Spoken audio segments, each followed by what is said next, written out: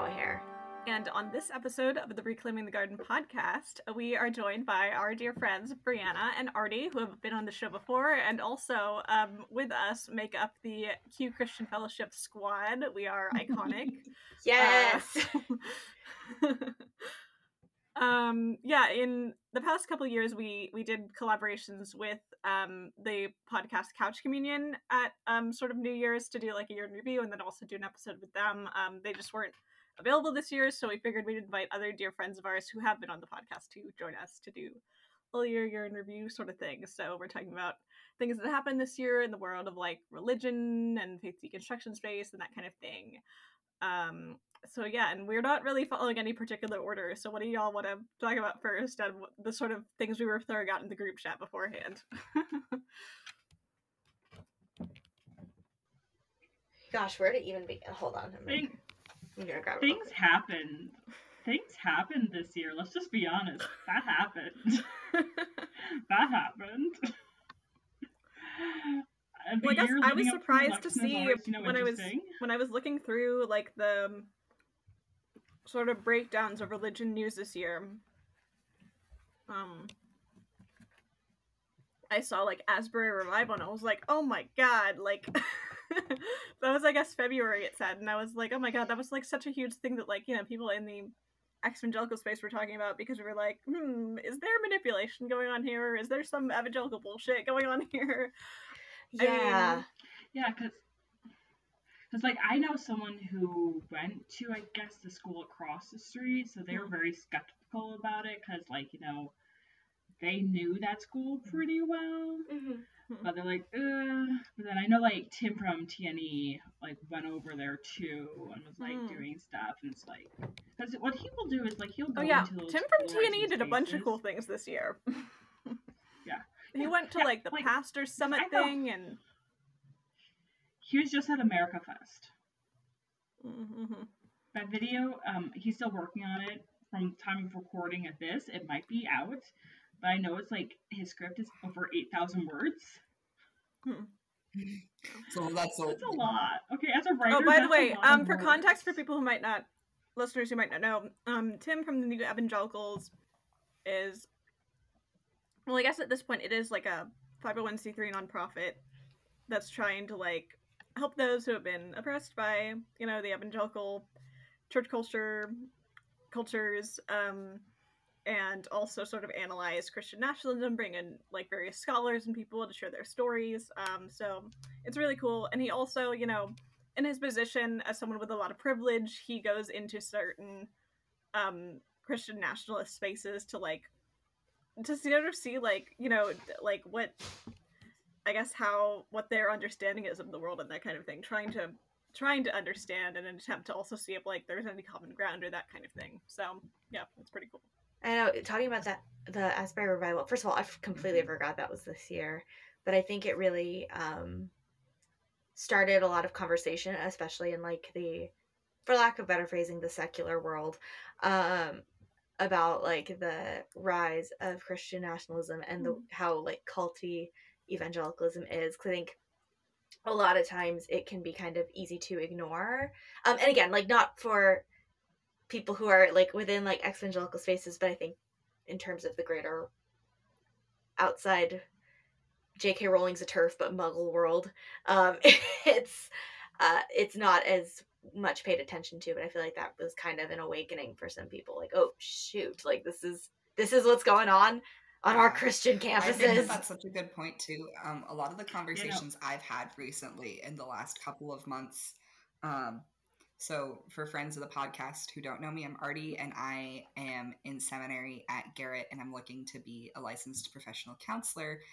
And a lot of the conversations I've had is about the fact that you cannot grow up in the United States without experiencing religious trauma, no matter how you are raised. Because even if you are not raised some flavor of Christian the way that we all were, our culture is just like steeped in Christian nationalism. And so it's so interesting for me when that, like, the revival comes to surface and people are like, oh, this is what's happening. Because for me, I'm like, yes, this is what's been happening for so long. And it just highlights something that's so apparent to a lot of us who are in that culture more concentratedly. Absolutely. And I think like even going to like I went as people on the podcast know, I went to a school that had a lot of missionary kids and it was very evangelical and in church as well.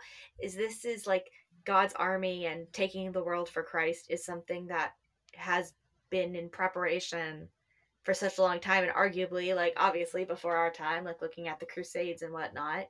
And this is just the newer, in my opinion, more annoying version of that. But it doesn't make it any less dangerous or any less traumatizing for the people that it have actually to has a lot experience to it. do with what we're seeing in Palestine too. There are more Christian Zionists than there are people who are Jewish and Zionist, in part because of the belief that the Christian path to like taking the world for Jesus will be through Judaism taking control over the like birthplace of Jesus again. And it, even though they also think that like they Jews are going to hell. Well, so okay, so that's the other side of the coin, is they want the Jewish people to take over that area so that they can essentially smite them. Like, yeah, because they think like the Battle of Armageddon's gonna happen there, right? Like, it's all bullshit. Yeah. So, for people who don't know, I'm Briana. Hi. And I got my degree in history, so I look at things in a very historical lens. And let's just say the 1800s, honestly, we can honestly, blame World War I for happening, the Great War, for the collapse of the Ottoman Empire. Because the Ottoman Empire lasted for a long time, and that was part of what happened with World War I, collapse of the Ottoman Empire. And if you look at the historical maps of those areas and what is today, the overlap, you're like, oh crap. You go, oh crap. Like, because like history repeats itself. Like, it honestly is. Like, time is a flat circle. It is really wobbly, timey-wimey stuff, like Doctor says, but it's also a flat circle.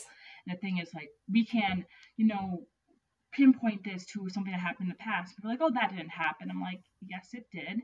But we also can look at social media as a primary source now, which is like fascinating because in Palestine, a lot of people are posting videos and like it's like some folks say they're that they posting, don't know and the whether thing they're is, going to stay they're alive. Targeting, like they're targeting journalists.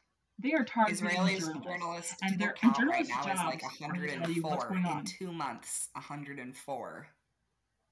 Yeah, that bonkers, has never happened in a time of like anything before. Like, I've never seen it like that, because during like World War II, that's when they had the radio, and they would send their people over there for radio, and they also sent directors over there to make war propaganda films, but everyone knew not to touch them.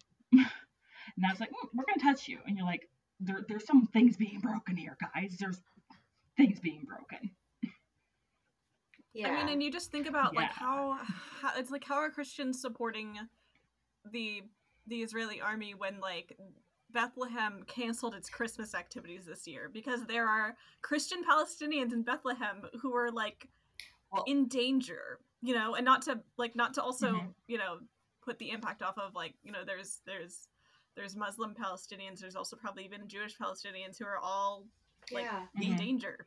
There's Orthodox Palestinians there are too. The third oldest church in the world was bombed to smithereens, and when Notre Dame caught on fire, I heard a lot of ruckus. I'm just saying. Woof. Yeah. I think I saw you post about that, Artie. I have been posting constantly about Palestine. My therapist had to be like, I think you need to take a mental health break from advocacy work. And I was like, probably. Yeah, exactly. And I think, like, again, we've been given this narrative that, like, Palestine, it's, like, part of the evil empire, or whatever the fuck. And a lot of people are saying, like, no, it's to, like, destroy Hamas. And here's the thing. fuck Hamas. However, most of the Gaza Strip are children. Hamas has been in power since 2006. Most of the people in Gaza never even voted for them. And if Israel's army is supposedly one of the greatest in the world, you'd think they'd be a lot more tactical. And again, that's not, again, I'm coming at this from not, like, already, like, the colonialism and the apartheid bullshit is already bad. But it's blow after blow after blow of killing innocent civilians who are caught in the crossfire of a conflict that they weren't even old enough to see Most the birth of the deaths, I can't remember the percentage off the top of my head, but more than half of the deaths have been people between the ages of 0 and 5. That's And the thing disgusting. is, every time a new graphic is made, Yes, that's gonna be out it's of date. almost instantaneously That's out gonna of be date. out of date. The graphic I remember is from Christmas Eve. Yeah, this is like, and this is like I remember like the first like war people saw like in real time was actually Vietnam, I believe. I think it was Vietnam, yeah. Which slightly weird fact, but the television program Nightline on ABC, so that airs after Jimmy Kimmel, that was actually started as a way to keep people updated for the Iran hostage situation in the 70s. Yeah. And then they just kept it going because people wanted a late night news thing. So that's how Nightline began. Fun little fact. That is a fun fact. Like you see, like and the thing is that with news, we are long gone from the era of Walter Cronkite. We are long gone from that. And it is so heartbreaking for me because I grew up watching a lot of those older people who were in charge. And as they got older, it's like, will this new guard be able to, step up and, give like the facts and like not have a position, but give certain facts and tell people, you be the judge of this. They don't do that anymore because they're all, in their own little world, where it's like we can move over to what happened with Fox News this year. Because that happened this year too, by the way. A lot happened this year. Right. Tucker that was this got year. Fired this year. That was this year, guys. That was this year. And that's the thing. All this stuff was this year, in the beginning of the year. And the thing is, like, we don't think about that stuff at the beginning of the year because, like, it's done. All right, it's old news.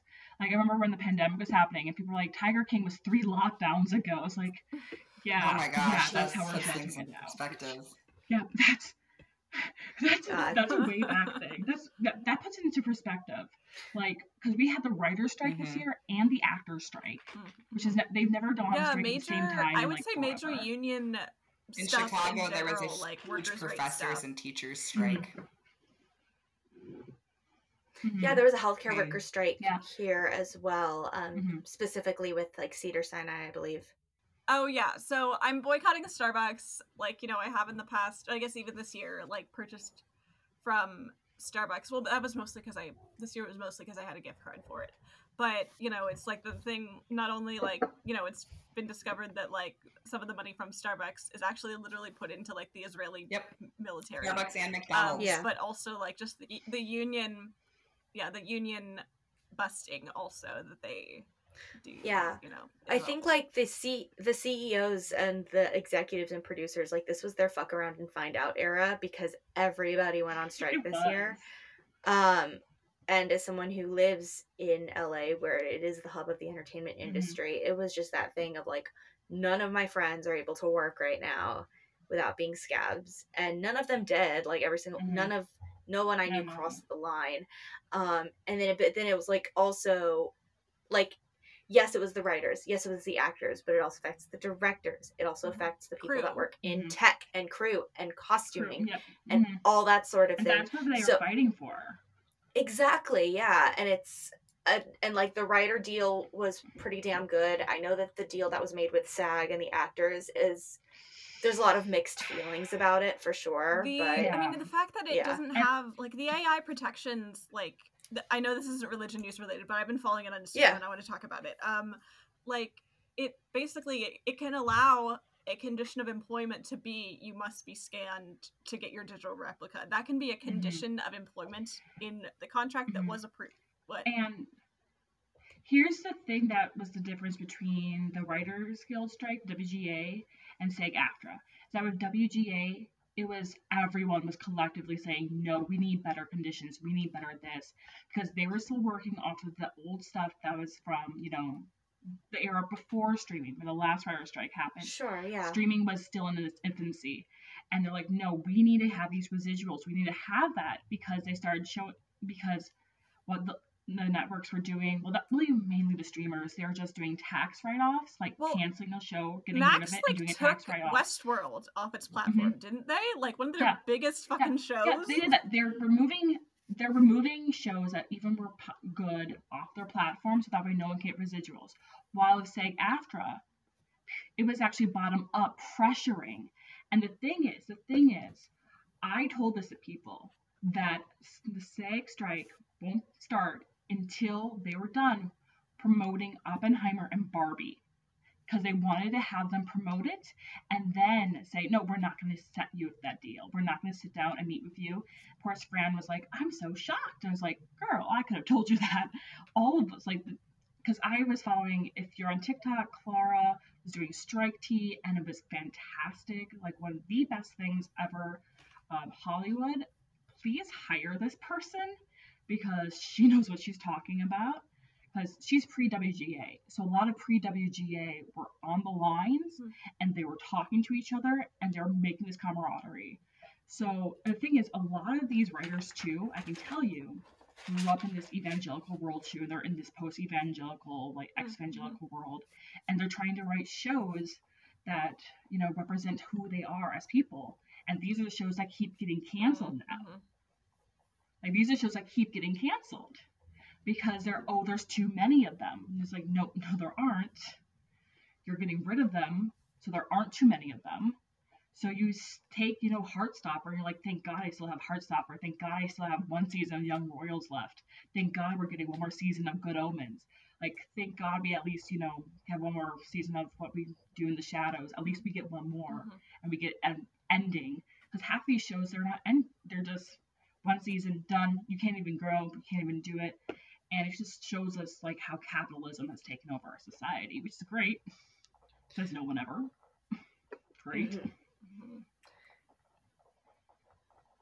Yeah, again, I'm really, it's that weird, it's a double-edged sword, right? Because, like, I wanted, like, all of the people I care about to be able to go back to work in the industry, and, like, but it's also, like, at what cost, you know what I mean? Like, it's like the way to I think that there was a big blow made in the entertainment industry, and I think that, like, that was really awesome to be able to witness. But again, I hope that these changes are things that can last, and that bigger changes can be pushed for in the future, because, like, they're not going to stop fighting until they get what they need, as you know, to be able to work fairly. Digital replicas to me is just so stupid. It's like, people get into this industry to act. They don't want to get paid for, like, a virtual version of themselves to, like, perform, right? Like, why the fuck? Especially if, like, technically the provisions, like, you know, they're gonna get paid if their digital replicas used, but it's like, but they also just don't want to do that. They want to act. Like, I don't. Exactly. And it's interesting because, again, as I was kind of leaving, you have a lot more people who were influencers getting hired to do, like, commercials and stuff like that, where it was like I remember submitting for jobs and then being like, don't submit if you have less than, like, 20,000 followers. And it was like, oh, okay. I thought in the book world too. Like, it's fine. I went to drama school, but, you know, whatever. And the other thing too is, like, especially, like, and again, this could maybe be cut out of the episode, but just having friends who aren't SAG getting commercials. Like, when you got a commercial back in the day, that could pay for you for a year because you got paid residuals every time it was played on TV. Nowadays, commercials are done as non-union buyouts, so you get, like, $500 for the whole thing, and you don't get residuals. So, like, one of my friends has done 2 massive, like, national campaigns, and he's been, like, it was like that thing of, like, dude, I am seeing you on TV all the damn time. he's like, yeah, I got paid a flat rate, and that was it. That was it for that, because that's what they can do with the non-union actors. It's great, said no one ever. Right. Great. No, because like also like during the writer's strike when Shiny Happy People came out too. Mm-hmm. Yeah. That came out the weekend I went and saw Taylor Swift. Okay. Mm-hmm. So that's how I remember it, because I went down to Chicago to see Taylor with my friend, and then I came back Milwaukee area, and then I was at my sister's for like 2 nights, and I watched the whole documentary in one day. And like, we can talk about the dueling Duggar books, is what I call it, because there was 2 Duggar books out this year. Yeah, and it's interesting. Oh my gosh, yeah. Ginger released hers first, right? And then it was like right after the Shiny Happy People doc came out that then Jill announced hers. Yeah. Yes, they announced it around the time that the show was going to be coming out too, and was really interesting for me with that show is that they featured people that I knew from online. I was like, wait a second, I follow you online, you're in this, what? Mm-hmm. And it was also like really interesting for me to see, you know, Jill and Derek in that, because they actually were the first to leave. Okay, so in case you guys don't know, I watched a lot of the Duggars growing up because that's what you watched. Yeah, and like, because like that's what, like, TLC was the channel that Christians watched. Okay? Absolutely, and it was seen as TLC was the channel we watched. Yeah, and Briana, I don't know if it was same for you, but like I know that at least in my church, the Duggars were seen as like almost like good influence. Like, whoa, this is a saying that aged like milk, but it's like they were seen as good influence. It's like, yeah, I'm gonna save my first kiss until marriage. I'm gonna do courting. It's wholesome. I think that TLC in general was that in my household. Like, it didn't stop at the Duggars. It also it extended to say yes to the dress somehow. Dance moms. But that's like a whole. I'm so glad that was not not the case. I mean, I watched like you missed something. I mean, the reality TV shows I watched for like Project Runway and like Food Network reality TV shows, and yeah, but and I remember once I don't remember when this is, but I remember like in the house I saw this in like my house. My mom had gotten like a People magazine thing that had like, I think it had like Josh and Anna on the cover or something, and I don't remember whether that was pre the thing or after, but I mean, there's many the things though. Okay, there's many the things. All right, it's like once you think it can't get worse, it gets worse. Okay, because like with the Duggars, like they started as just those specials, and they got their own TV show, and there was like 17 kids and counting, 18 and counting, 19 counting. 19 and counting gets canceled because of the first Josh thing. Okay? Yeah, and the first Josh thing came to light way sooner, because I think initially they were going to be on Oak. That's the first. Yeah. Yep. And then it was the Megyn Kelly interview, which Jill talks about in the documentary Shiny Happy People. And have you read the book as well? Does she talk about it there, or? Okay, I think she does. And the thing is, I haven't read the book yet. I do own it, but I have not read the book yet. I tried to read Ginger's, and it was just... Yeah, I know. There's a whole, you know, I feel like there's a whole, like, language in the evangelical community about, like, how we're talking about the 2 books. You know, it's like, Ginger has created this, like, phrase, like, disentangling, instead of, like, just fucking call it deconstruction. Like, you're so afraid of that word, and it's like, did you deconstruct? They literally, like, kind of mean the same thing. Like, I mean, except you're trying to say that they don't. But, and then, you know, Jill, I think, is more critical of her family, and is, I would say... I haven't read either book, but it seems like the vibe is that it's a lot more honest, and she's getting a lot more heat for that because of it. Yeah. And she did the audiobook too, and people who listened to the audiobook were like, you can just hear her emotion. Ooh, you know. Yeah. And the thing is, like, I definitely know that those 2 have been going through therapy. Like, I can just tell they're going through therapy and still working things out. And like, with the documentary, it was revealed that they basically signed their life away to Jim Bob. Yeah, Jim Bob is still making the residuals. They never saw any of the money from it. Yeah. So that, and just was like, wow. And then the documentary also, you know, talks more about like Bill Gothard and stuff like that. And like, he actually, like, because the headquarters were actually like in the Chicago area too. And there are people who, even though they're gone away from him. It's this idea that Jim Bob actually might be becoming the new head too, which is like really fascinating. And like the documentary is like really eye-opening too, because you have ex-members of that community in there as well. And I really love that the focus was on level, like but victims, you know, like it was focused. Mm-hmm. Yeah, and also, you know, Funny Fridays got to make an appearance talking about her expertise in being a Duggar researcher. I can't believe that's a thing, but it is a thing. It's a thing. She's becoming like the world's foremost researcher on religious fundamentalism, honestly. Her and James. I mean, because like I also have found out like there's like this huge community around Welcome to Plathville, but like I've never watched the show, and like the thing is like that family is also slowly like falling apart too, and people are like, oh my gosh, we're witnessing this in real time, but they're letting us, and we're able to make decisions. And then there's the stuff that was going on with Sister Wives this year too, which like that's this whole other thing too. Oh yeah, there's divorce. Did divorces happen this year? There was a divorce. Okay. I think this was all this year. And then like in the world of TLC too, I know one of the kids from John and Kate Plus 8 like came to light up. Yeah, I heard about that like, too. Yes, yep, yeah. And the thing is like John was like fighting to make sure that get him back. He was like, no, I want my child back. I want to protect him. And you're just like, what happened in the 2000s? Why did we let all this stuff like happen? Well, you know, there's a family that I'm glad they never got a TLC show. 8 Passengers, the Mormon family vlogging channel. Oh, honey, they gave themselves their own TV show over their channel. This is okay.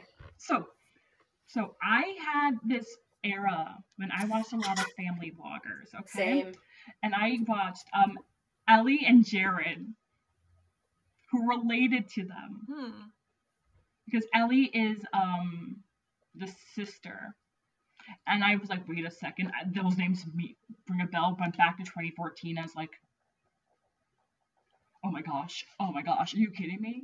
And I was like, yeah. Because I remember when that broke out, and that's actually like really big on TikTok too, because there are people who like follow this breaking news stuff. Yeah. And like, and I know these people, like, I highly recommend seeing Jordan and McKay's coverage of the Ruby Frankie case, because they made like they did a live stream when they found out that she had been arrested, and were sort of talking about what the facts were, what was known about what was going on, and they also do a really good job with reporting, because they do not allow people to say the names of minors in the chat. They don't say the names of minors involved, whereas some YouTubers do, because unfortunately their names are just public. But exactly. But yeah, that definitely was interesting to like see. Like I remember probably getting home from work or something, and then seeing the Jordan McKay stream, and I was like, holy shit, she got arrested. That was like that. I was like, what just happened? Like because I was like at home, I saw something on TikTok. I was like, wait, let me do some research. I was like, oh my god. And the crazy thing is that like when you look back at like the YouTube content that was already just straight up on the 8 Passengers YouTube page, it's like, how could no one intervene before this? Like there was a kid who was sleeping on a beanbag for 6 months and didn't have his own room. And like she also recorded herself saying that, you know, her child would just have to go without eating food for lunch because she didn't pack her lunch in the morning. She was 5. Yeah, 5 or 6. It doesn't matter. She was young. And I think it's a weird thing, because there's that fine line, because I'm someone that, you know, like I sometimes am a trash human, and I follow YouTube gossip, is that there's such a fine line between like these people are like absolutely abusing their kids on the internet for the world to see, but also if we call CPS and they don't find anything, it'll be even longer before CPS can check on them. Like it's again, and that's more like the, you know, the overstuffed system that is Child Protective Services in this country. But it wasn't necessarily, I'd say the abuse wasn't being ignored, but as the average layperson, the average observer, internet armchair psychologist can do, there really wasn't much that could be done without potentially bringing more harm on them. It's again, it's complicated. It's so complicated, but regardless, like, I'm glad that she was arrested. I'm so glad that those kids are going to be safe. I hope that they're able to heal. Well, there is the thing about, I think Kevin's trying to get custody, and it's like, you're not innocent. I don't think. I mean, you're not. I know, dude. Maybe you have to say allegedly, but no. Yeah, I've seen that online too, and I'm just like, oh boy. The thing is, like, there are minors involved, and so this is like, so one of the most famous, like, I guess you can say, child care cases is actually Gloria Vanderbilt. Mm-hmm. If you look up, and that's Anderson Cooper's mom, and if you look up at what happened, like, they actually had to kick everyone out of the courtroom and just have her talk to the judge about, like, how her life was, to figure out who she should live with, because it was so polarizing. And the thing is, like, she's a minor, but because she's a Vanderbilt, she's front page news. And, like, that woman went through a lot of hardship, like, even with her marriages, like, losing her, like, Anderson Cooper's dad, and then, you know, losing another son, and then she, like, from the mighty Vanderbilt family. And the thing is, like, this isn't new stuff. It's happened for years, but because, like I've said before, social media, we are able to see everything in real time now. And, like, people are like, Christian nationalism hasn't been a thing. I'm like, no, it has been a thing. Yeah. You're just seeing it for the first time in, you know. Yeah, I mean, the Roe v. Wade being overturned last year was, like, the crowning achievement of, like, decades of work from, you know, the perspective of Christian nationalists and that kind of thing. Yeah, because before it was considered a Catholic issue. It was considered a Catholic issue, and then it, you know, Roe v. Wade happened. And then they had to go and be really racist. Oh my gosh. No. And then it's just like as a snowball, and I mean, I'm just saying, we can just point a lot of this stuff to former SAG president Ronald Reagan. That motherfucker. Indeed, that motherfucker.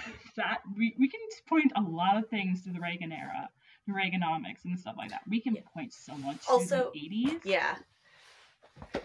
Also, fun fact on the podcast, I guess. You guys all knew this, but for the people that are listening, the hotel that we stayed at while we were in DC for conference was the hotel where Reagan was. There was the attempted assassination. We were living, and April and I were in the car. We were in the Uber, and the guy, like, that was driving us, I remember he was telling us about how that was the hotel, and that's why now the presidents don't leave out the front lobby. They take, like, a secret garage to get back to the White House. And it took everything in my willpower to just not go, like, and I'd do it again! Bah, bah, bah. Like, cause I'm like, I don't know what this guy's politics are!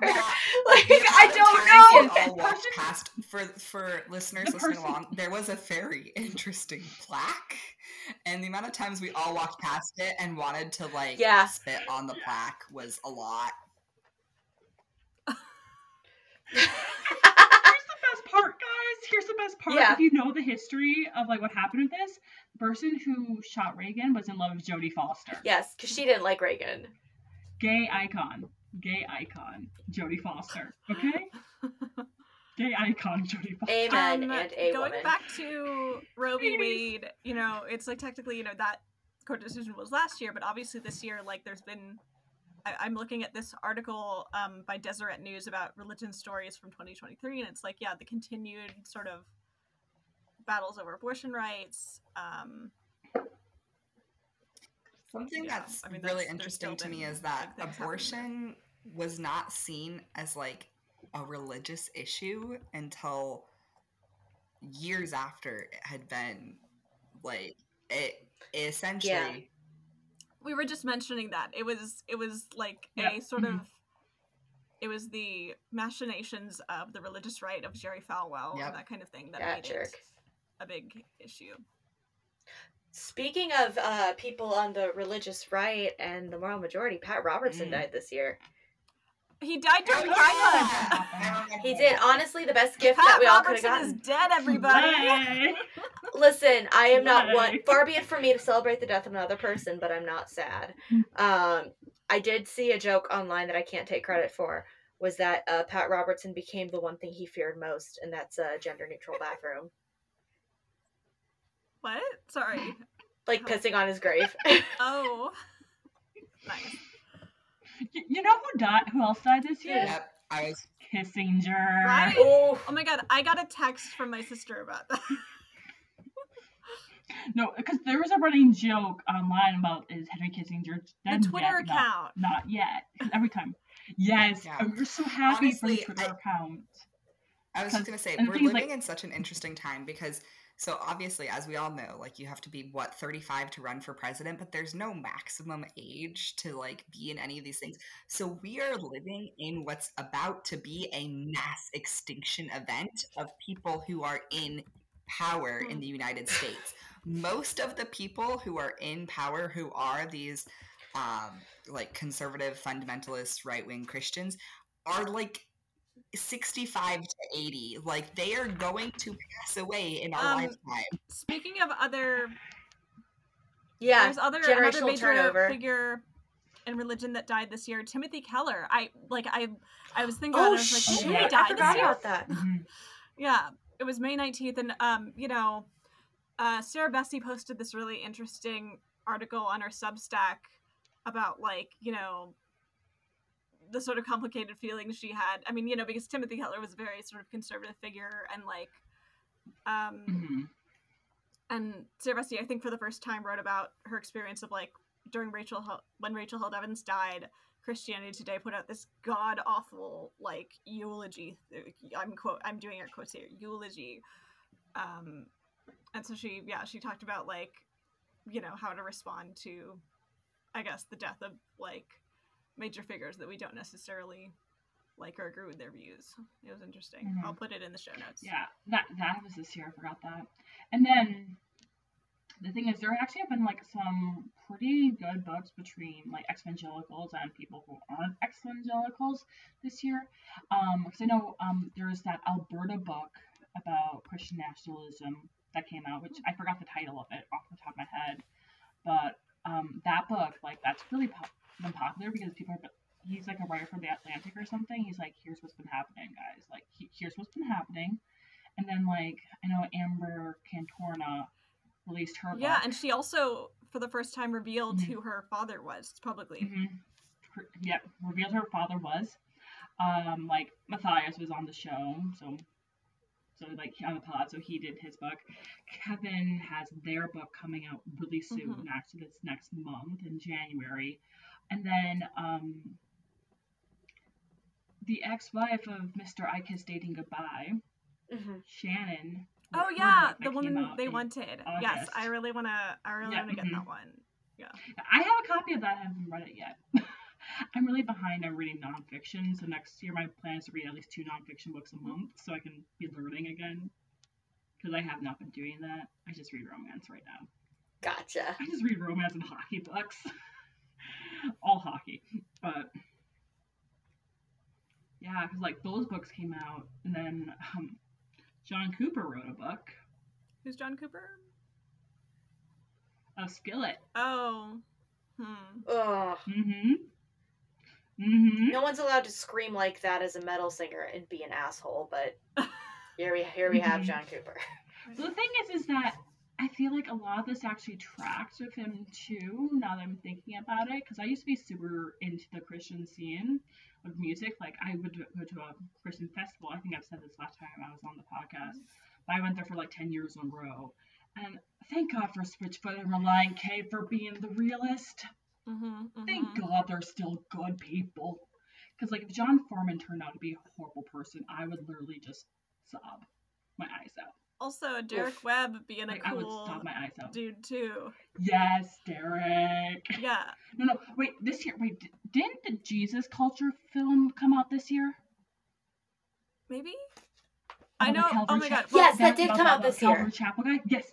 That came out this year. Oh wait, okay. are you talking about Jesus Revolution? Yeah, or are you talking about a? Yeah, well, yes, whatever that is. Yes. Okay, I was wondering whether you're talking about the documentary or the film where Greg Laurie makes a saint of himself. The documentary or the documentary. There have been a few Christian music documentaries.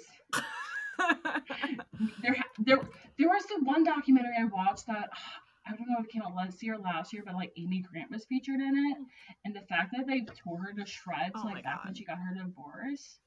I'm sorry, it's Amy Grant, national treasure.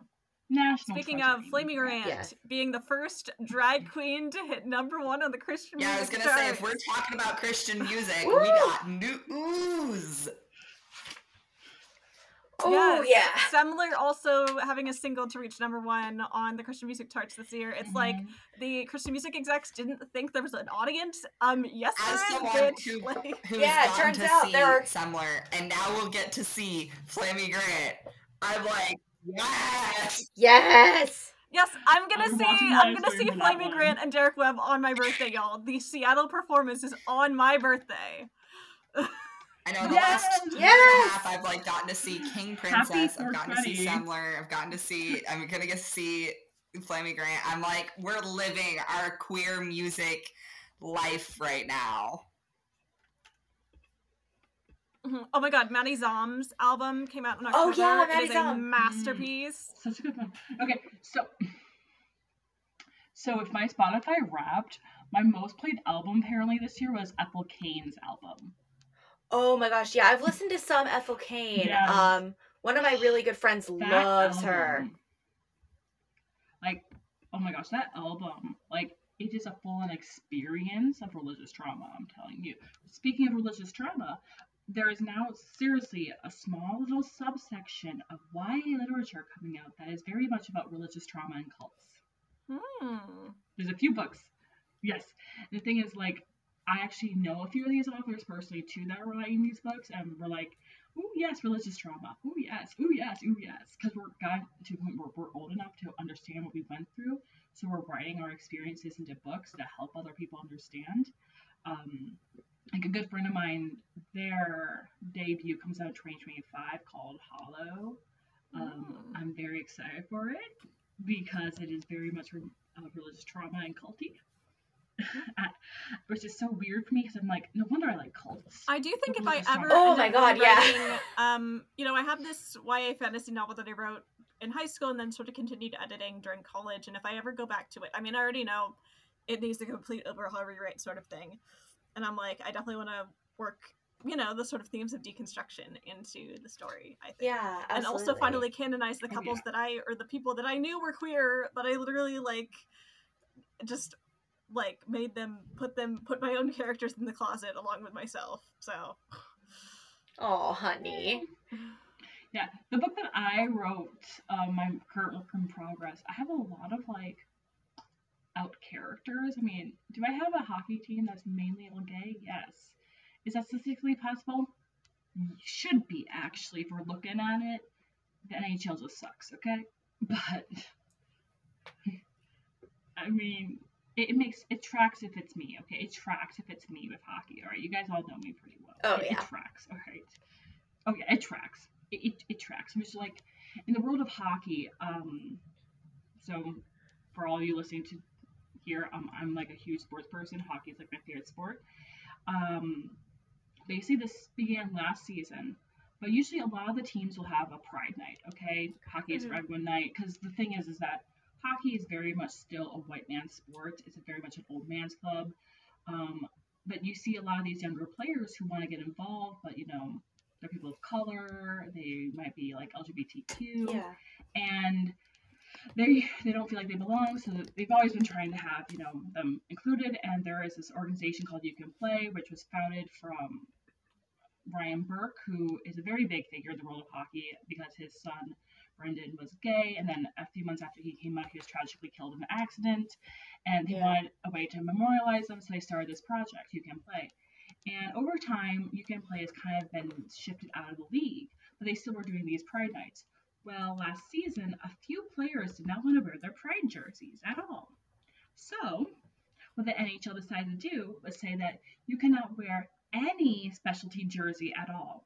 And the thing is, they have like military night. They have like in like Canada they call it like Indigenous People Night or Native American Night too over here in the States. There's always like a Hispanic night. Like there's all these different like nights that people are like Hockey Fights Cancer Night, which is a very, very big one. And all these jerseys are raffled off for charities. And the league said, you can't wear these. And players are like, what do you mean? All because like 7 players, you did this because of 7 players, right? Yeah. But then they released this pride, there's this thing called pride tape. And basically, these players will use this pride tape for their hockey tape. And it's like of the rainbow just to show their support and stuff like that. And there are a few players who are very active in the community because they have friends who are in that community, okay? And they banned that too. And like, whoever uses this, they'll be fined. A few players have actually used the pride tape, and they have not been fined because league's like, oh, we'll just look into it. So a lot of us like, you're all talk, and that's it. You're all talk. So, and the thing is that Gary Bettman has been the commissioner since 1993. In 1992, they kind of started this overhaul of the NHL from having like a president to a commissioner. He's been the only one in power. He's been the only one. All right. So in the world of hockey, a lot of us fans, the thing is there's a lot of people who are people of color who are fans and also people who are LGBTQ that are fans. And it's like we've had this collective like understanding that we're not being welcomed in these spaces when we love them. And the thing that really trips us is that if you look at the U.S. women's and Canadian women's team, they're super gay. Most women's sports are. Super gay. Yeah, right. It's kind of a stereotype, and it's a stereotype for a reason. It's a stereotype. It is. And the thing is that people are also saying, like, oh, well, women's sports aren't really good. And we're like, yeah, they are. Bet. Yeah, they are. Megan Rapinoe is an icon. I'm not even into sports, and I love Megan Rapinoe. Oh, There's like a huge list of people who I'm like, you're an icon. And also like, Abby Wambach, because she's married to Glennon Doyle. Yes. Yes. And the thing is, like, I love their podcast too. And like, they actually like, because they do it with like Amanda, Glennon's sister as well. And they were like open about a time when they had to stop doing an interview with someone because they weren't respecting their space. I'm like, no, you're not respecting us. We're done. I was like, that is big. Because people are like, no, you should be, no, like, I'm your guest. You should be going up to me. It's like, no, you're our guest. You should be respecting us. We should be having civil conversations. Because that's been, podcasts, like some podcast spaces have not been good this year. People think, oh, I can just do it because it's my podcast. I'm like, no, that's not how it works. Yeah, even in we always say, even in the progressive Christian or evangelical space, people can fuck up. I don't think there's any major drama. That was last year, but yeah, that was definitely last year. And it's interesting, again, it's that thing, because I think we had talked about it when the whole God is Grey shindig went down. It's interesting it's also okay that to have... God is Grey technically finished this year. Like, she's not, there's no You're more right, yeah, like channel. she doesn't... Yeah. But, it's interesting because, like, again, when you make content that is based on calling out other people, which we do too, if you are called out by another marginalized community, like, you also have to reflect as well. Like, I don't, like, I think there's, again, it's, there are people that'll deconstruct to an extent and then stop. Like, it's not meant to be, like, learning about the liberation of others in marginalized communities and how you are complicit in that oppression, just by sometimes even existing. It's hard work, but it's what needs to be done. You can't just stop once you're like, I am healed now. It's like, okay, but there are other things that you may have that you are not even aware of. Speaking of, like, I guess maybe people trying to, maybe with good intentions, but then doing, sort of fucked up thing, the Hulu Hillsong documentary. Now, I think the one that was on, well, I guess it was on Discovery Plus, which means it must be now on Max, but the one that came out this year on Hulu, Like, I was somewhat enjoying it up until I saw that they literally interviewed Carl Lentz and, like, let him paint himself in a victim narrative. And then I was like, oh, no. And then, of course, I believe her name's Janice Ligata.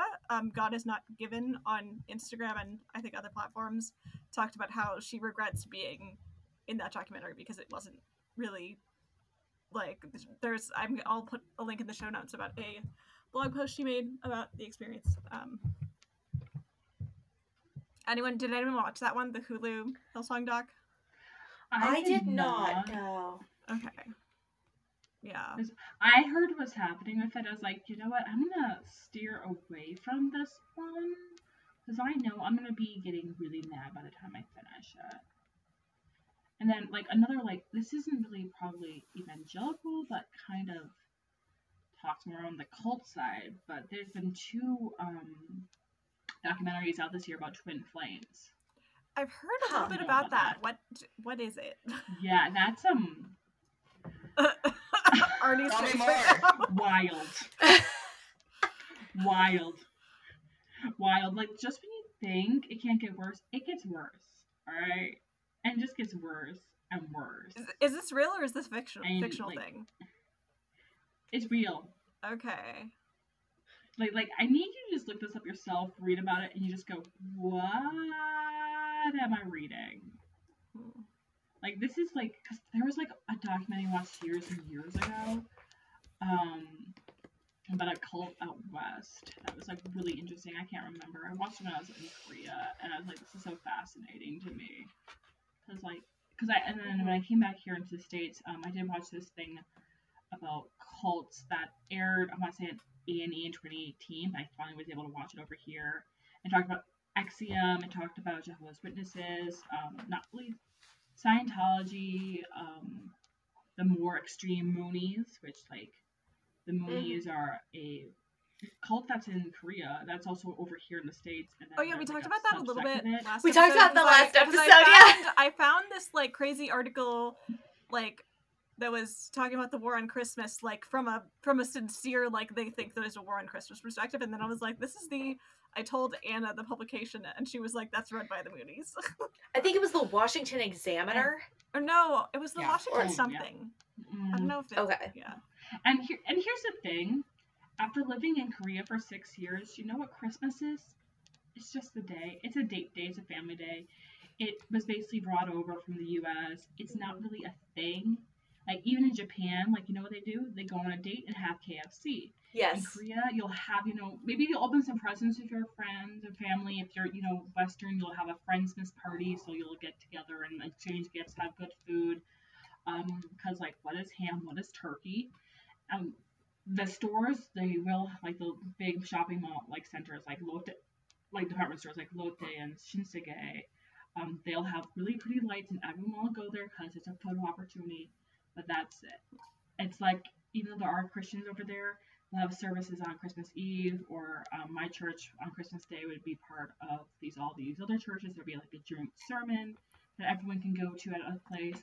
That was it. Like, it's just not a thing over there. My church would also observe U.S. holidays and Korean holidays because we're in Korea. So Chuseok, like, that's Korean Thanksgiving. Everyone's gone to their hometowns. Unless your hometown was Seoul, which mine was. So I was just like, I'm going to stay in Seoul. It's going to be a ghost town. Seolla, like, that's Lunar New Year, which is very big over there, like, in Asian countries. Like, because this next year is actually the year of the dragon, so they're going to be off. And then here in America, people are just like, Christmas must be this and this. And, like, if you've been to another country, like in Asia, you would be like, why are they heathens? And I'm like, no, they're not. This is just their culture. It's different. It's time to spend with family and friends and just have a day off of work. That's what it is. And then you're at work the next day. Right? That's what it is, guys. That's what that's what my Christmas was this year. We baked debris and watched Grinch because I was not able, because I moved last week, so I was not going to be going out of state right after moving. So we just hung out, and it was great. It was lovely. Highly recommend just having chill Christmas.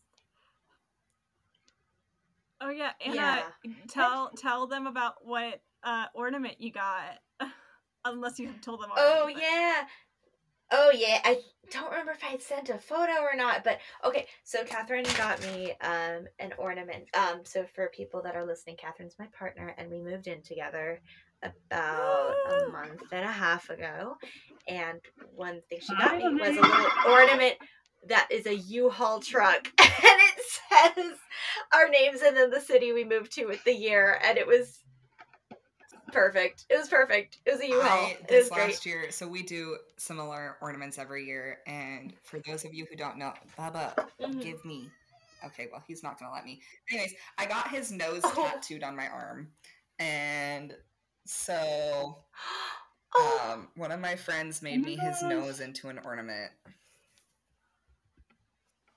That's so cute. In terms of personal life updates, Anna, this year was the year of tattoos for you. I can't wait to get another. Mary, we're going. Yes. I was looking. We're getting another. I was looking at tattoo shops that were open on Sunday. Literally yesterday, I was like, "Let's go." I can't believe I'm missing that this year. Well, hopefully 2025. Well, you'll literally have to like video chat both of us. Apparently, this is my trend now, is getting one in each state that I go to, and New Mexico's the next one. Because I got 5 tattoos this year. I started with 0. Just so we're clear, I started with 0 tattoos. You and Artie making a joke about getting Winnie and Pooh, right? Oh, wait, no. Winnie the Pooh and Piglet. Yeah, Pooh and Piglet, yeah. Mm-hmm. Yeah, there's my little guy. I remember, because whenever I talk to people about it, they're like, how did that come about? And I was like, well, my friend was going to go get a tattoo, but they were like, I don't want to get tattooed alone. And I went, I've got a lot of tattoos. At that point in time, I think I had like 10 tattoos. I think I have like 20 now. And I was like, I'll get another tattoo. Why not?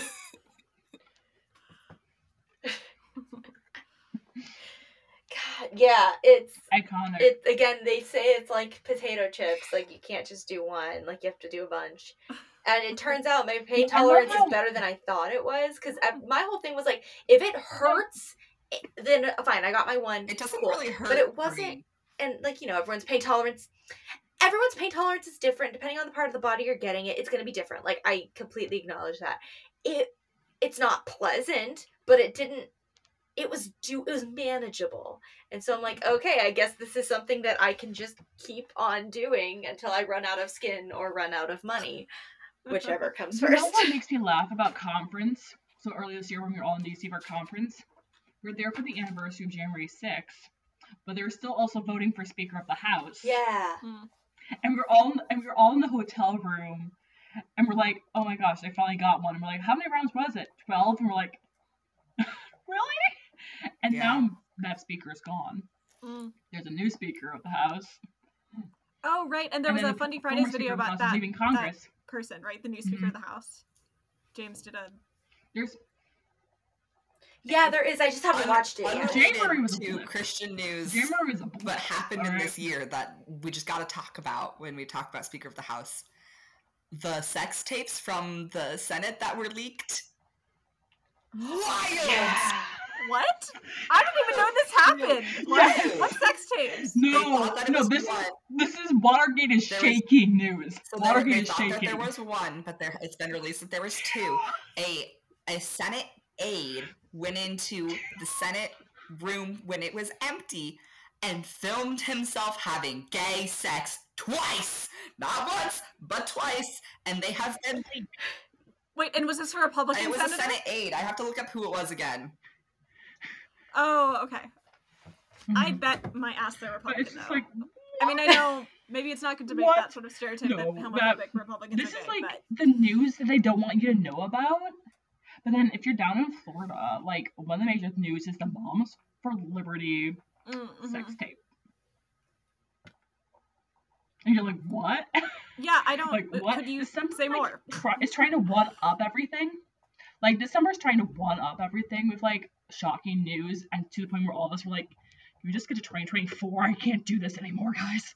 Like, get me to January, okay? Fresh slate, everything. I know, December's kind of been like the gas leak month of this year. This is, and the thing is, like, in the world of elections, usually that will happen in October, so it's called an October surprise, because that's basically when things get leaked, because it's like the month before, of like the things that people are hiding.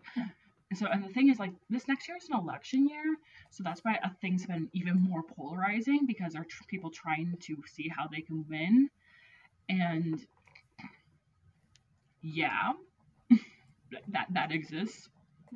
Like, let's just say in my state of Wisconsin, things are getting pretty dicey. Okay. For various reasons. Because, like, the Speaker of the House of Representatives here basically tried to make it so they could expel one of the new judges for the Supreme Court because she's a Democrat, and now the Democrats have a majority, even though the people voted for her. And because she did campaign promises, which aren't allowed when people do campaign promises all the time. So it's just, and then Wisconsin has been ordered to redraw their maps because they've been gerrymandered to hell. And the thing is that if you watch the show Succession,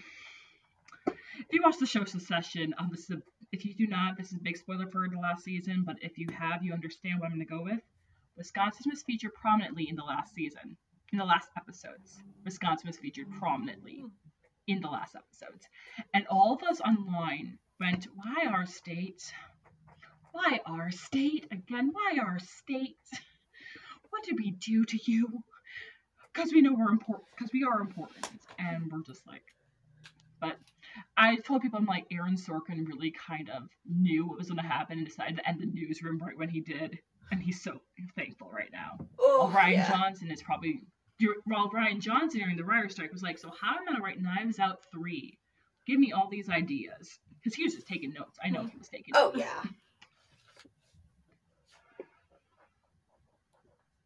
I had an idea and then it just flew away. Let's see. This is what happens when we're all recording at different times of the night. Oh, yeah. I haven't even said, because I'm at my family's house in Virginia, we are recording from 4 different time zones. Yeah, we I guess span all the 4 United times in the States. continental United States. We are the true United States. Truly. We are Mr. Worldwide. This is like, this is the future that conservatives fear. It's 4 queer, neurodivergent humans all recording an evangelical podcast in different time zones. Oh, we haven't even gotten to the fact. Sorry, I was scrolling back up to see what we haven't talked about. We have not talked about the fact that the Pope decided to be cool for like 2 seconds. Right. But honestly, I mean, I know just 2 because seconds. of the subtext of his blessing. I mean, I would recommend Kevin Garcia's video on this on their Instagram. Like, it was like basically it's a whole lot of nothing. I mean, kind of. It can be meaningful for some people in some context. Like, I know that Matt XIV, I think is his Instagram thing. He posted about the complicated sort of like, this could be important for some people, and also for some people they're gonna be like, fuck you to this. Like, I love Matt's Instagram so much. And his podcast. He has a podcast that started this year. It's great. Yes, the podcast is just so great, and like, I just love Matt so much. Like, it's great. It's great. And he's also done some really good posts about, as a Jewish person, his perspective of what's going on. And it's interesting because like, but I can tell you. Oh, I was just gonna say it's an interesting dichotomy where like the Pope blessed them, but only if the like subtext, the fine print is only if they like resemble a heteronormative relationship, blah blah blah. But one of the things I find interesting about that subtext and like that caveat is the fact that, to me, that means that like poly and open relationships are gaining enough notoriety that they're having to explicitly state we're not blessing these relationships because they have to recognize that they exist, which is its own. Well, yeah, that's what Reformation Project does. It's its own problem, but I'm like, at least they're like not just entirely being swept under the rug now. We're like creeping out from under the rug. Very, very slowly.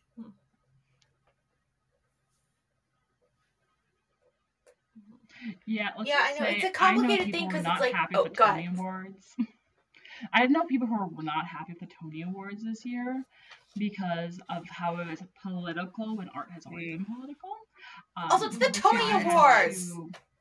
yeah, and we had two openly like gender non-conforming people win Alex major Newell. awards. Alex Very well Newell, who deserved. I have loved and adored since the Glee Project. Okay, I have loved that child since the Glee Project. And like Yes. Ryan Murphy And they is won one for of the most Shucked. problematic gay men in the world. Yeah. But Alex Newell has grown into themselves over the past decade, and I am so happy for Alex. I will die for Alex if I needed to. And Shucked is just that little show that could. It did better than people thought it would. Okay. I feel like it's gonna have cult status. I have a story about Shucked. So when my partner and I were going to New York, You saw it. we saw, but it was funny because like we were like, looking up the shows that would be playing, and we're like going, and this is before the show had even opened, or it was before it opened or just started previews. We see this ads for this show called Shucked, and we're like, okay, like corn musical, whatever. And we keep seeing ads and we keep seeing puns, and we're following them on Instagram, and it just becomes the joke of, oh shit, we're gonna go see the corn musical, aren't we? And then we ended up winning the lottery, and it was an absolute gem. There were kernels of wisdom. It was very corny. It was great, and I loved it so much. So in Chicago, the Chicago Transit Authority, the CTA, has committed themselves to making obnoxiously incoherent ads that run on the inside of the CTA. And one of those ads is for Can of Corn. And it's just like huge ad. And all it is can of corn. Get yourself a can of corn. Sponsored by the CTA. No one knows why or when this started, but it's just a thing that happens. It's great. Highly recommend. There's many Twitter profiles about the CTA ads. I love Chicago. Chicago's a wild time. Chicago's just like a fun little city. Oh my gosh. So wild. What? Oh, are you looking it up, Anna? It looks like you're looking it up. I just Hawk approved. I saw that one in person and I died. Let me send it. I'm gonna put it in the chat real quick. Yeah. Like what? This is unhinged.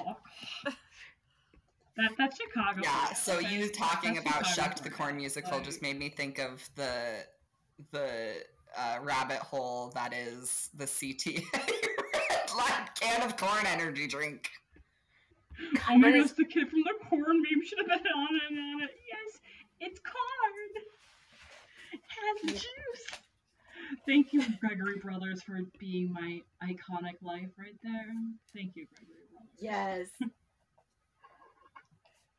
Mine's I do still also loading, feel like so. It's still loading. No, I did. Okay, so I saw the Jonas Brothers this year, and the fact that I saw, former purity rearing brothers who now all have kids, and one of them is getting a divorce. Team Sophie, by the way. It was really therapeutic for my small child self from my preteen era, especially seeing them play my music live, because like Camp Rock was one of my favorite movies of all time. Like Camp Rock era, like great. To sort of pivot, every year on this year in review thing, I give an update on the UMC because the past 3 years in the UMC have been a lot. No way. Yeah, and I think the big sort of headline this year is like a decent chunk of congregations are like still leaving the denomination. And we're all just wondering what the hell is going to happen at finally there was supposed to be the general conference, which is like the gathering of like all the UMCs across the whole world. In 2020 it was supposed to be where they voted on like what's going to happen with the split regarding LGBTQ stuff, and then COVID happened, and so it's just been postponed and postponed and postponed, and so now finally it looks like it is going to happen spring 2024. at this point, I mean, I'll have to read more about what's like going on in terms of policies and all the bureaucratic shit. But like, I guess because the Global Methodist Church was launched last year and that's the new conservative denomination, hopefully there might be a push to be more inclusive in the UMC. I mean, it's like we have, oh yeah, I guess this year we have a gay bishop in the Pacific Northwest. He's the second gay bishop in the UMC. And let me look up his name again. Something Bridgeforth? Cedric Bridgeforth, yeah. Yeah, he spoke at my church on Pride Sunday, so that was fun. Oh yeah, at the Pride Parade in Seattle, the route basically ends at my church, and we hand out like communion and cookies, and it's really nice. Aww. Yeah. Hmm. You know what we haven't talked about, but it kind of like broke this month, or last month, but the stuff that happened at IHOP Kansas City, I want to say. Oh yeah. Yeah. So International House of Prayer in Kansas City. Like, that's stuff that's still, like, kind of coming to light. But, like... Is it sexual assault things? Or, like... There's a lot of stuff. Like, there's just a lot. And the thing is that there's still, I think, stuff forthcoming. So there isn't really a full, like, grasp of what happened. Mm-hmm. But I remember, like, Tim definitely, like, mentioned it in one of their, like, post online. It's been mentioned in a few like different spaces because like a lot of the evangelicals kind of converge in all these spaces. Like we're in different ones. There's a lot of crossover, but we all don't like vibe. But we don't really like all vibe with all the groups. We're just in them so we can see the different perspectives. I feel like there's definitely crossover between like all these groups. Just a weird thing. So I'll just be like, oh, I know this person. I know you from here. I'm like, this is weird. I would not have thought to see you in this area, but okay. I think we're just going to continue to see, these exposés on these churches, because it's like their theology, obviously, like, is rotten to the core, so it's going to have rotten fruit, like... Oh, I find it interesting how historically throughout time there are periods where we go through more liberation and then more conservatism and then, like, mass exoduses of these conservatism spaces. Well, in Phil Tickle's book, The Great Emergence, she talks about like how like every like 500 years the church experiences a great sort of like event, and so I think we're in that event right now. I would argue that it's like every 20 years, but sure. It feels like the last 20 years have been 500 years. God damn it. Every 5. 20, 500, same difference. Oof, yeah. Okay, so I'm looking on the Associated Press website for religion, and I'm just looking at this first headline that comes up. The rapper Ye, who has a long history of making anti-Semitic comments, issues an apology in Hebrew, which I think is just not, like, the right way to go. No. Yeah, this is the guy that said he'd go DEFCON 3 on the Jewish community, like, less than a year ago. This is the same guy who was doing church back in 2015 at his house. This is the... Like, that was, like, a big thing here, which was stupid. Like, right. Yeah. But, again, he also was wearing, like, an It's Okay to Be White shirt with Candace Owens. Yeah. And then, didn't he also, have a school, too? Yeah. He had a school, and Academy. Yeah, it was named after his mom who passed away. Died. Yeah. And they would say good morning to her every morning. That's not cold at all. I know. So weird. Mm-hmm. Like, look, how is Kanye still in the news, man? I thought we left him behind. Moving on to other rappers who are nice interesting. People. Wait, Briana, I wonder if you know about this headline. A South Korean religious sect leader has been sentenced to 23 years in prison over sex crimes. He was featured in the popular Netflix series In the Name of God, A Holy Betrayal. Oh, that one I don't think I watched. So the thing is actually within Korea, as our resident Korean expert, is that you kind of get away with things over there because there is no anti-discrimination laws. A lot of the churches there are essentially cults, especially the Korean churches.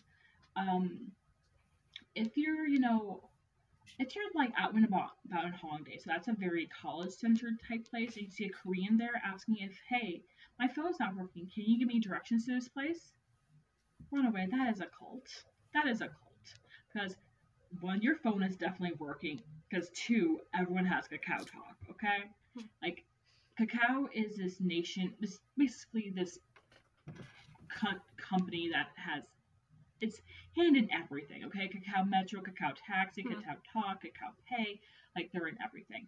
And actually, 1 month after I moved back here to the States, there was a fire in the Kakao building, and all this stuff is housed in one building, and it basically made the country go into a standstill because nothing worked. Oh, shoot. So a lot, yep. And the thing is that if there's any like these leaders who get caught doing something, they're not going to get a fine. They'll probably get like a slap on the wrist and be like, it's a good job. It's the woman who will be getting more. If a woman is involved in this, they'll be getting more because women are horrible people, basically. It's all about the man and what about his future, not the woman, okay? And Korean politics is just really ridiculous. The president's only elected for 1 5-year term if they last that long, because they can be, impeached. The current president is actually kind of attacking various areas of the press if they don't put him in a good light. So he's basically breaking like all these laws that have been around forever, and like banning these like companies from like talking to him and all that stuff. His very first UN visit was a total fluster, horribleness, because he had no idea how to do anything. Because like he went up to talk to Biden, I think, or something, and you don't just go up to talk to the people. You have your people talk to their people so they can have a meeting, so there can be an official photo. And official photo, no press allowed. He's doing up the press there. That's not a thing. So, and the thing is that even my therapist in Korea did not like this president either. It was just like, I can't even say his name. Like, I refuse to say his name. He's like wants to be like Trump too. Which is, great. Right.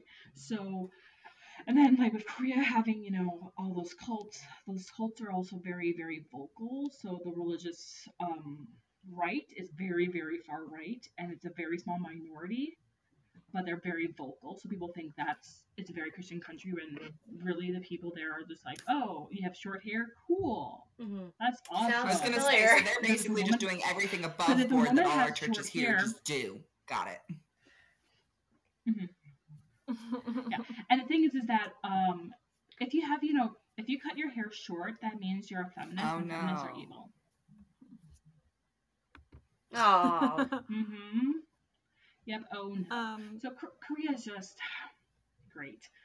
Looking at some other headlines, apparently Greece might legalize same-sex marriage even after opposition from the church, which is cool. Woohoo! Did we talk about the other sex tapes, the Moms for Liberty sex tapes? You didn't give any details. I mentioned it. You didn't give any details. We need details. That was also a thing. I know less about that. Those sex tapes. I just know that they were lesbian sex tapes from them. So here's what I do. Really? Why am I not surprised? So I follow Reads with Rachel on, the Clock app, and I think Rachel's great. Yeah, she does good YouTube videos too about like fundamentalists and authors. She's ex-funding. Yeah. And which she has a new video about that with the Kate Coran stuff. But anyway, because she's down in Florida, she talks a lot about Moms for Liberty, and basically the person who's like the big name down there, she and her husband have invited another woman into their relationship, and they have been filmed having, some sexual intercourse, and people have found out about that, and of course the national group is like, she's not really part of our group. No, we've distanced ourselves from her. No. And she's like, I've done nothing wrong, and people are going to the school board meetings and saying, because she's like on a school board or something, and they're saying you should be fired. So it's this is like Florida Man messy kind of, but a little bit more, because Moms for Liberty has actually lost a lot of their footing in like various areas, because people are realizing no. Because here's the thing, I don't think they realize how much schooling librarians need to do in order to become a librarian. The librarian, it's a master's degree. Like in library science. And you have to get at least like 2 master's degrees basically in order to do this, because you have to have a concentration as well, especially if you're working in the collegiate world. And I have a lot of friends who have gone, I have known at least 4 people who have went on and have done this, okay? And it's a lot of work. And the thing is that they're constantly reading and reviewing and looking at it. And the thing is that I point out to people, it's like, okay, you want to ban these books? When I know you're reading V.C. Andrews in high school, don't give me that look. You were reading V.C. Andrews, okay? I know you're reading V.C. Andrews. Who's V.C. Andrews? You were reading Flowers in the Attic. So Flowers in the Attic. Do you want anyone know about Flowers in the Attic? Yeah. April, you don't? Oh my gosh. I need you to just, if you do not know about Flowers in the Attic, it's a wild series. Very wild. The thing is that V.C. Andrews is still putting out books, but she's been long dead. A ghostwriter has basically taken over because the family still wants to like get money. But V.C. Andrews wrote some very, very inappropriate stories, to say, about very taboo topics that people are easily able to read, and a lot of people were reading them as they were middle schoolers. Like a lot of moms were reading them too, and their kids were reading them. The sort of 50 Shades phenomenon. Now, except well, I guess it was mostly moms reading 50 Shades, but it was they were made into Lifetime movies as well, and that actually created a resurgence. It's without saying anything, like you can read up all of them and go, what did I just read? And this is a book, because yes, that is a book. Flowers in the Attic, Petals on the Wind are the first 2, I think, because the Dollinger series is like 4 books, and then there's like a prequel series that came out, and there are all these other books that have come out, and they all are kind of like the same plot recycled over and over again. But it really is so frustrating, like all the book banning that's going on, you know, like, and I know Reads with Rachel has talked about that and seen the books that are being challenged, and it's also like, okay, but you let your kids read the Bible? I mean, y'all, have y'all read Song of Solomon? Because, or even just, first of all, they're not married. Like, I recently in my Bible interpretation class this term, I wrote a paper on the story of Jephthah's daughter, who is literally offered as a burnt sacrifice. Yeah, not fun for kids to read about other kids getting brutally, like. There's a bookstore in Montana that refuses to stock Marjorie Taylor Greene's book as well as Bill O'Reilly's books, and has gotten it's are from they in my Missoula? home, Montana Book Co. And has gotten a ton of flack and have basically said routinely been like, oh, sorry, does it make you mad that we're not even stocking your books? Well, you're banning these books nationwide. We're just one private owner exercising our right to not carry an item. It's insane. Oh yeah, and that brings into the whole thing, the Scholastic Book Fair thing, and then James Cameron in the libraries, and also with it's called Brave Books. That's the publisher that James Cameron went through, which is like Kirk Cameron. Kirk Cameron, yeah. James Cameron directed Titanic. Right. Kirk Cameron is the douchebag that did the Christmas movie. James Cameron is a Titanic expert, okay? I mean, there's this whole Brave Books is like basically a I would say fundamentalist Christian publisher, but I think technically, has Ben Shapiro published through Brave Books? I feel like he will at some point. It's great alternative, and they have like their own little world, and like I was and how there's like the island that represents Canada is like where people eat ice cream all the time or something. Is that a bad thing? Apparently. Because, okay. If you have too much like of a good thing, I don't know. They don't make Klondike parks anymore. They used to have Klondike parks. No, like they eat poutine there. Yeah, at least have them eat poutine. Yeah, and all the reviews by the food of the gods. The YouTuber Savvy Writes Books has done a lot of reviews of books from the Brilliant Books publishing company, and they're just like some of them just like aren't even stories, honestly.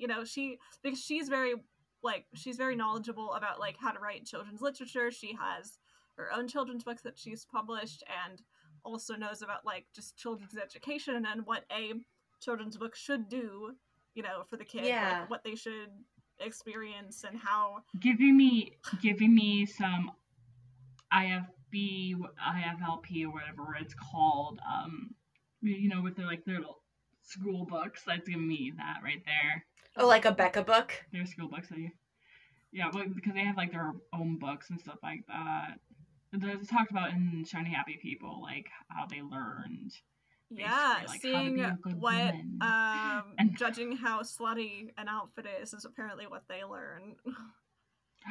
Ankles. Oh no. I'm like, wow, what are we in the Victorian era? And yeah, did y'all hear about what happened with Scholastic having like putting all of the diverse, quote unquote diverse books into one category that can, like, when schools are ordering like what stands they want, I guess they can choose not to have it.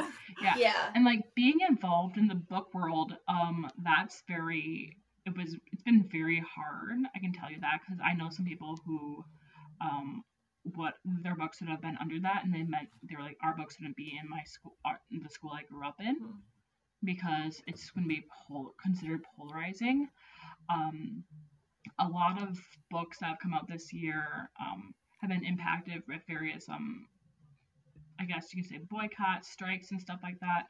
So people don't know, especially if you are writing a queer book, your book is most likely going to get challenged and banned. So people aren't going to read it. Yet there's books that no 18-year-old should read out in the public, and people are letting their 13-year-old child buy smut because they don't know anything about it. So they're definitely not. Yeah, and it's like Covenant Eyes is not gonna help. Let's say that because we all know it can be hacked. Oh, and it's also just a stupid concept anyway. But no, it's but yeah, no. So this classic stuff is like really hard on a few people that I know because there was a story written with an author. Like she said that her book was selected as one of their books, but they had to rewrite a section because it was about her grandparents and how they met. They met at an internment camp, and they didn't want them to meet at the internment camp. She's like, no, that's like erasing their narrative right there. Like, well, it's problematic. It's like, it's problematic. This country made it problematic, and like in the world of theater, so there is actually a musical being developed right now about Tiananmen Square. Okay, and a lot of the cast and creatives their names aren't even listed because of fears for their own public safety. And people are like, well, why is this being told in a musical? Like, there's some flack in the theater community, and one of the actors who was actually involved in the Into the Woods revival, playing the cow, I want to say, is part of this, and a really great person. Honestly, I love following them online. They responded to this theater person who was like really criticizing it. I was like, here's why we're making it. And then the theater person was like, I am so sorry about this. Like, this, I am going to say I am at fault here. Like, I am at fault for, not knowing the context, and that's on me, and that's on my white privilege. I should have known that. And then the thing is, like, years and years ago, George Takei had a Legion strike. And that was about his own experiences, because he grew up in an internment camp, and people were like, well, this is problematic. I'm like, okay, the U.S. is problematic. Yeah, because like people like, and like with Killers of the Flower Moon coming out this year, I know Scorsese actually, he worked with the Osage people, and like he was And he knew, he's like, I'm a white man, this will be in the white person's lens.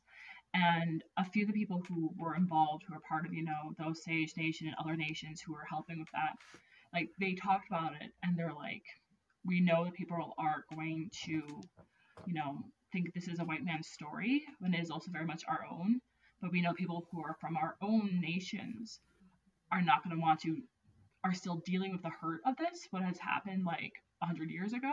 Yeah. And, like, we know that, like, Lily Gladstone, like, basically was talking about how, even though she's, like, not Osage, but she is, of, one of the many nations.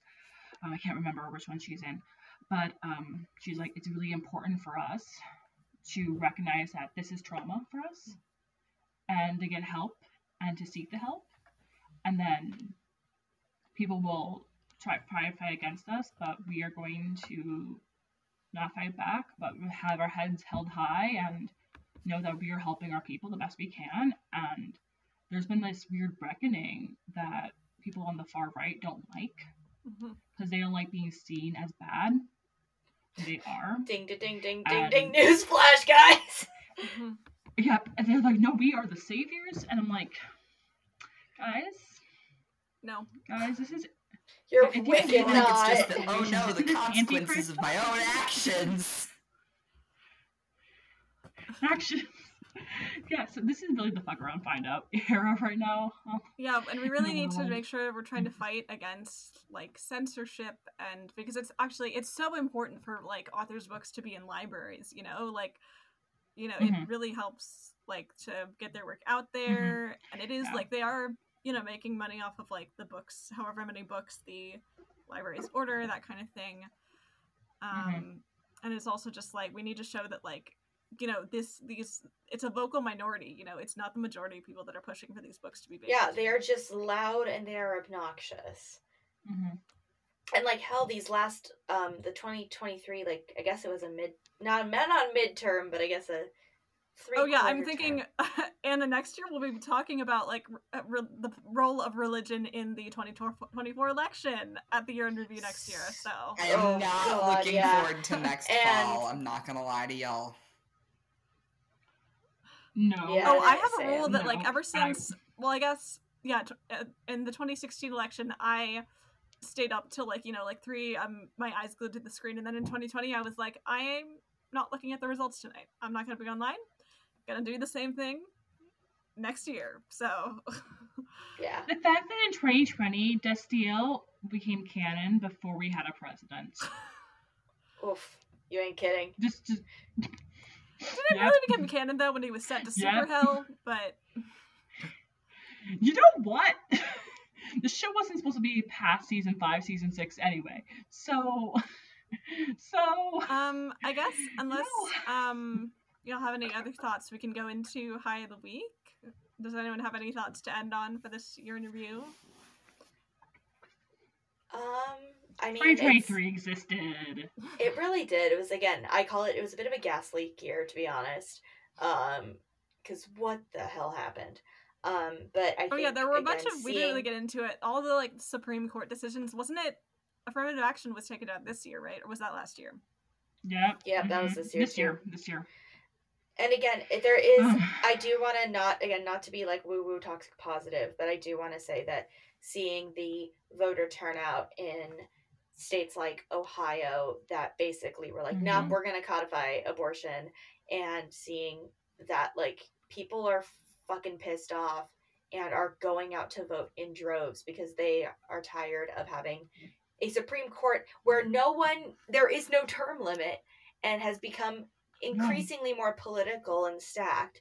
People aren't willing to take that bullshit anymore. And that a good majority of America, again, it's a loud minority, it's a dangerous minority, but it is a minority of people who suck. And that there is more people out there who are at worst neutral and at best are willing to fight for the causes of the marginalized. Going to be... So for me personally, go ahead. Yeah. Oh, sorry. Again, it's that thing of, if I can't hold on to that little bit of hope, there's not. Again, that's just what I have to hold on to, is that there is a generational turnover that is happening. There's again, we're in our fuck around and find out era, and I hope that that continues. It's definitely going to be a key throughout the next year. The younger generation season to like those who are able to vote next year. It's going to be a key season to ensure that people are voting, because we're going to see a lot of people lose steam and feel disenfranchised by a lot of the changes that have happened in between votes and by people who were voted in by former generations. And it is like vital to hold on to the hope that we see when we feel, you know, Ohio come out and, you know, stand up against tyranny, and to remember that at the end of the day, voting takes such a little amount of time. We have to vote along with the other things that we're doing. Absolutely. And if you are someone that lives in a state where voter rights are being suppressed, know your rights, and advocate for people who may be more disenfranchised by anti-voter laws. There is an organization called, I think they're called like freepizza.com, where they basically will order hot pizza to deliver to people waiting in long polling lines, and will bring like coffee and water, and again, being able to provide those resources, do that research, help people register to vote, that whole sort of thing. So again, just be vigilant and do what you're able. Don't get burnt out. Take breaks from social media when you need to. Take breaks from the news when you need to. It doesn't mean you don't care. It means you're taking care of yourself so you can better care for others. And yeah, sorry, that was therapist brain just going on for a sec. But yeah, again. Oh yeah, this year, you got your master's in social work. That's kind of oh my gosh. Yeah, this was a crazy year. But yeah, I got my master's in social work, and I'm currently working on my hours to do private practice and hopefully work with people who have been harmed by religious trauma, spiritual abuse, and you and Artie are gonna really do some cool stuff with that. I certainly hope so. And again, it's that thing where it breaks my heart, but every time I tell someone that that's my focus, every single person I've told has a story. And that is heartbreaking, but it really solidifies that it's a community that is in desperate need of very specialized care. And it strengthens my own purpose of what I want to do. Put religious trauma in the DSM. There are people fighting to get it in. Honestly. Any other final thoughts? It's okay if you don't have any. We'll just go into high of the week. Honestly, with next year being the 2024 election year and also the Olympics, that's how I remember it. Remember, like, there are primaries and then there's the major one. If you are living abroad, okay, get yourself, check with how your state does absentee voting, and get yourself on the list to make sure you get your absentee ballot. Read the rules too. If you need to have, another like American citizen next to you as you're filling the ballot so they can sign it, make sure you know someone who is so you can do it. You might have to pay a lot of money to get your ballot back to your state. That's what I had to do. I had to do DHL both times. It was like $50 in order to make sure it arrived on time. Some states, they actually might not count absentee ballots until the very end, because they do in-person ballots, and then there's like a huge hierarchy. Each state does it differently is a thing, because America's like that. Like Anna said, know your rights, know the laws. Some states will do voter registration day of still, like Wisconsin does, to make sure you have your IDs, but you need. Other states, there is a cutoff, so make sure you are aware of that. There's a lot of information online about that stuff, so make sure you're aware, especially if you have to do absentee. Get that stuff in ASAP, honestly, because the primaries are going to be starting in January, February. Each state is different. Wisconsin's primary is in April usually, and then we have the general in November. So make sure you know how you can vote, when you can vote. Honestly, if you need to miss work to vote, do it. It is, our thing. You're legally if you're allowed a young to. person and you are, yeah, and if you are a young person, like this is your first time, voting and stuff like that, do your research, especially if you are living with people who are, conservative. They're going to be telling you to vote one way. Vote for you, okay? Don't vote what others tell you. Vote for who you think is going to be the best, because that's very, very important. And who you think will support your neighbors as well, Exactly. Yeah. And because remember, Jesus said the most important commandment is love your neighbor as yourself. And we do not see any of that in this country right now, in a lot of spaces. Self-care is also really important this next year too. If you're 18, you have gone through a lot, honestly. Like, you have gone through probably an active suicide situation, a lot of debt, a recession, COVID, all this stuff. And a lot of us know that that's been boiled up. And so we are waiting for Gen Z to make the change, even though we know we think we should have all been working together. But I just know that this new generation, they are the fed up generation. They're the ones who are going to be moving pieces, and the older generation is not going to know what's going to hit them. It's going to be great. And the thing is, like, this was going on when Kennedy was starting in politics. He was the shaker-upper. If you watched Oppenheimer, he had a shout out towards the end. That young senator from Massachusetts, that's him. And like I would consider myself a Kennedy Democrat if I was back in the day, but but know your rights, get out there and vote. Yeah, Honestly, and ask questions. It does if you matter. don't know, ask questions. Ask people. And I know that, again, speaking for the podcast, we'll be posting resources on how to vote in your local elections. One good resource is Vote Save America, but we'll also post resources as we find them, so you can, again, take care of yourself and also take care of your neighbor by voting for people that will do more good than harm. Hell yeah. Woohoo.